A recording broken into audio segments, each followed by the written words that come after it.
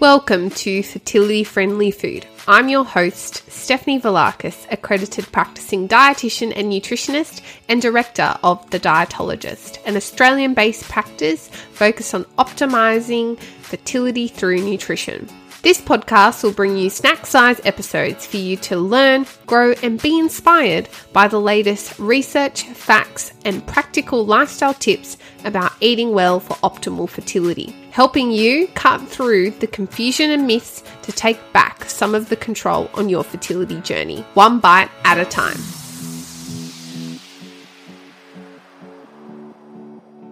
Hey everyone, welcome back to another episode of Fertility Friendly Food, the podcast. My name is Stephanie Velakis. I'm an expert fertility dietitian and nutritionist and founder of The Dietologist, an award-winning online practice dedicated to all things reproductive health, fertility, and pregnancy nutrition.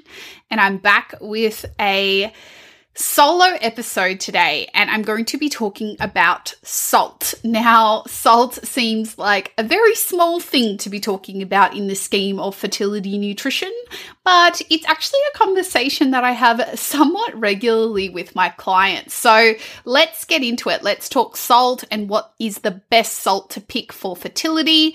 But before we get to that, let's paint a bit of a picture about salt. What is salt? So salt is a compound known as sodium chloride, which are two minerals that every single one of our cells actually need to survive. It is one of the oldest and most widely used seasonings and one of the basic tastes that we experience alongside sweetness, sourness, bitterness, and umami. We know that sodium is important to keep our cells and fluid balance in check, especially when we are sweating a lot. So think high intensity and prolonged training and exercise, and or extreme climates like a heat wave where you're losing a lot of sweat, where requirements may be a little higher. However, rarely do people not get enough sodium. There are a few rare medical circumstances. However, in fact, at the last Australian Health Survey, 74% of Australian females and 91% of males are exceeding the suggested dietary target of sodium intake, which is about 2,000 milligrams per day or about 1 teaspoon of salt per day. And I know if you're listening from overseas, most Western countries, most adults are exceeding the upper amounts of sodium each day. So the reason that limit is set is because above that limit, consistent intake has been linked with problems, and we'll get to that in a second. But here's the thing, the majority of that sodium in our diet isn't coming from that sprinkle of salt on your salad or on your veggies or on your steak or fish after cooking. Nope. It's coming from sodium found in a variety of packaged foods, and that's not necessarily a negative thing. After all, salt is one of nature's original preservatives, helping food last for longer. Think of pickles where they've been soaked in brine. It lasts a lot longer than a fresh cucumber, right? Interestingly, most of us are getting too much sodium from products like stocks, canned products like soups, canned veggies and beans, breads. If you've ever tried a low-salt bread, you'll know why salt is so essential to bread making. It tastes absolutely vile. Other products like sauces and condiments like tomato or barbecue sauce, soy sauce, fish sauce, oyster sauce, hoisin sauce, and more. So we're getting the majority of our sodium in our diet from packaged foods, processed foods, not necessarily negative in terms of processing, but more processed foods rather than what we're sprinkling on our food or at the table or in cooking. But like I hinted at earlier, too much salt can lead to an increased risk of health conditions, particularly the increased risk of hypertension or high blood pressure, which is known as a silent killer, as you often don't experience any symptoms of high blood pressure, but places that additional strain on the walls of your blood vessels, which over time can increase your risk of cardiovascular events like heart attacks and strokes. It is identified as a global priority to reduce sodium intake by the WHO. So pretty important stuff here. So whilst we are about to change gears in our conversation to discuss types of salt and what's best for fertility and preconception health as well as in pregnancy, and also just generally as an FYI, it is important to note that we aren't talking about mammoth amounts of salt here.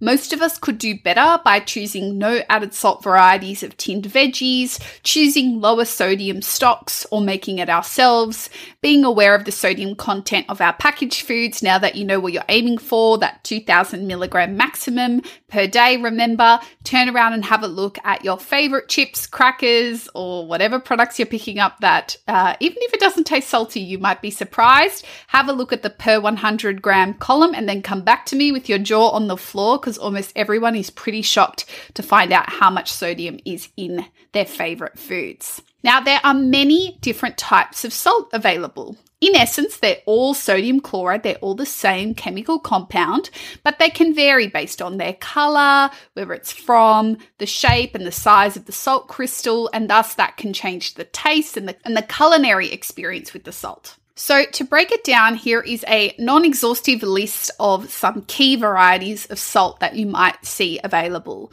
Table salt, kosher salt, rock salt, salt flakes, sea salt, pink salt or Himalayan salt, and then there are also black salts, grey salts, regional salts, and flavoured salts like truffle salt, for example. So what's the difference between all of the above? Like I said, they're all sodium chloride, but their nutrition in the more subtle ways in terms of things like trace minerals and fortification is actually quite different. For example, in Australia, table salt and salt used to make bread is fortified, which means the nutrient is added in with the mineral iodine. So the salt has been iodized. And that actually is a super helpful thing that the government implemented over 10 years ago now, which helps our thyroids function properly. Now, if you want to learn more about key nutrients for thyroid function, go back and listen to our thyroid episode with Leah from Balanced Nutrition to learn more. It's an amazing episode, and I'll leave it linked in the show notes for you. But iodine also plays a critical role in protecting the cognitive and brain development of your growing baby during pregnancy.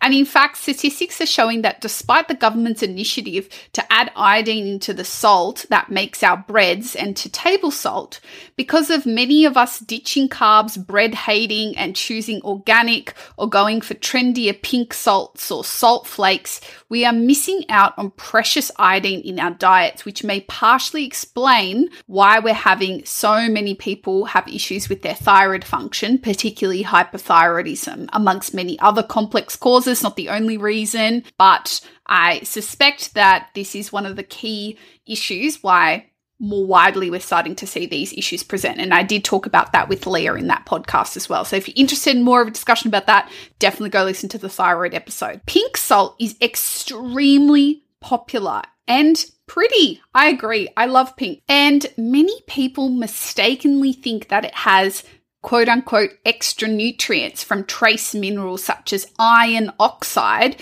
which gives it its pink hue. However, pink salt is not fortified with iodine, and new studies have shown that it isn't the healthier choice at all. A study done by Nutrition Research Australia assessed 31 samples of pink salts available in Australia and found unpredictability and inconsistency in both the iron and calcium levels, and alarmingly higher levels of heavy metals such as aluminium and lead, which we know we want to avoid for preconception and pregnancy health and for our general well-being. These aren't things that our body can naturally rid ourselves of, and so they accumulate in the body and can cause reproductive issues as well as other issues as well.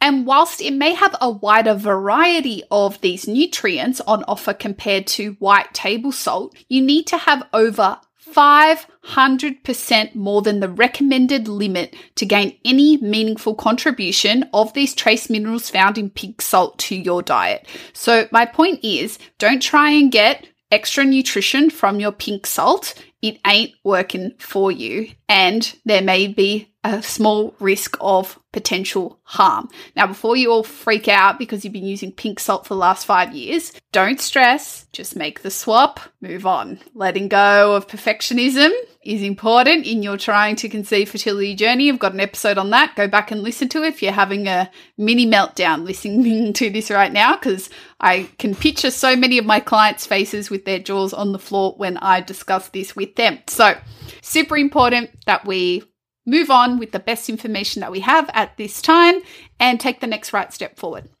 Can't go back in time. Kosher salt is generally well known in the United States and originally used in the koshering process by Jewish people to remove blood from meat, and thus the name has stuck. The coarse particles are different to the usual uniform cube shape of regular salt crystals, and so it better clings to meat and absorbs the blood and the liquid out, so it's more efficient at that process. Even more confusingly, though, is that some kosher salt is kosher certified and others are not, which is just wild to me. But the main nutritional difference here is that it is not fortified with iodine, which makes it a crowd favorite with many chefs due to a perception that iodized salt alters the flavor of a dish significantly. You'll see it often in many recipes, particularly ottolenghi. But personally, I've never noticed a difference in the flavor of iodized salt compared to regular salt, but I'm not a chef, so perhaps my taste buds are inferior. Other salts like black salt, grey salt, salt flakes, and rock salt may or may not be fortified with iodine, but many of these specialty salts are marketed at the avid home cook or on your favorite TV cooking show, and they pride themselves on being quote unquote additive free, with iodine being viewed as an additive in this case. So you can almost always assume that there's no iodine in there. And whilst you can absolutely find iodine in other sources like fish and seafood, oysters, eggs, and there's even some in the salty air that we breathe here in Australia and in our tap water, depending on where you live. If I were to choose the best salt for fertility and preconception health to use sparingly to flavor your meals alongside herbs and spices to pack in antioxidants, I would pick iodized table salt. It's simple, it's cheap, it's fuss-free, and it does the job. And if you're worried about your thyroid function and iodine requirements, then that is something you should discuss with your doctor and or dietitian,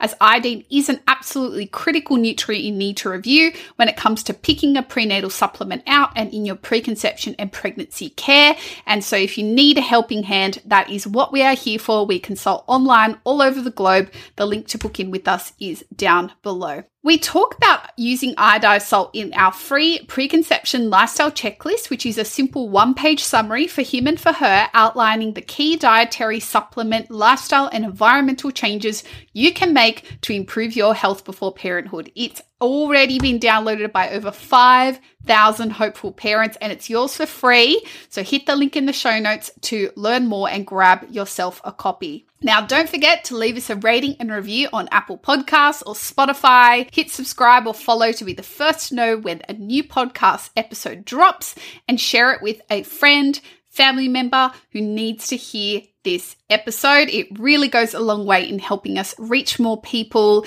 and spread evidence-based nutrition information about fertility and preconception health. I'll catch you in the next episode, everyone. Bye.